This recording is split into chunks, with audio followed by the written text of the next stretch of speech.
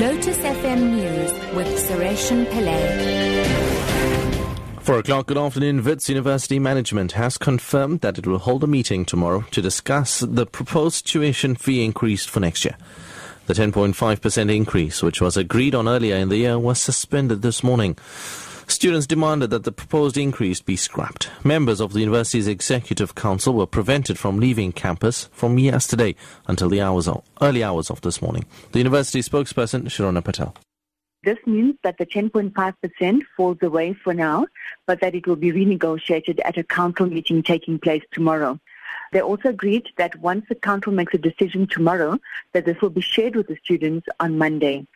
No disciplinary action will be taken against the students or workers who took part in the protest, and the Exco Council will also put forward the students' position at the council meeting tomorrow. In the interest of safety and security, we'll close the university on Monday.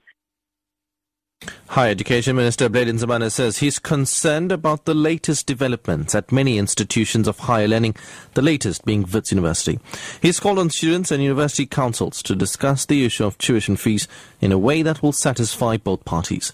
Nzimande says government has allocated more money to the National Students Financial Aid Scheme. He was officially closing the Higher Education Summit in Devon.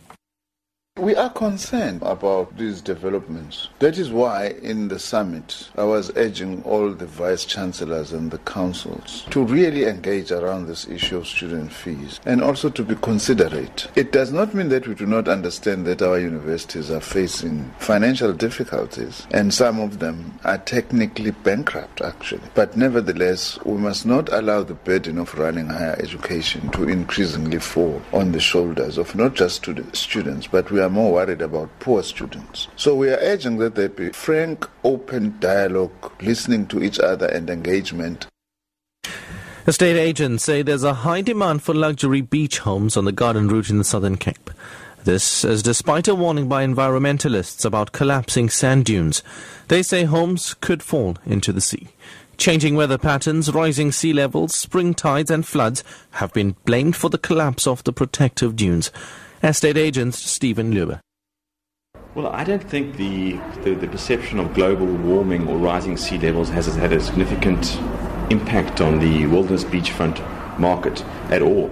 Contrary, in the past 5 years, we've seen significant growth in demand for properties along the beachfront stretch, and buyers have been achieving significantly higher prices. So, no, I don't think there has been an impact yet.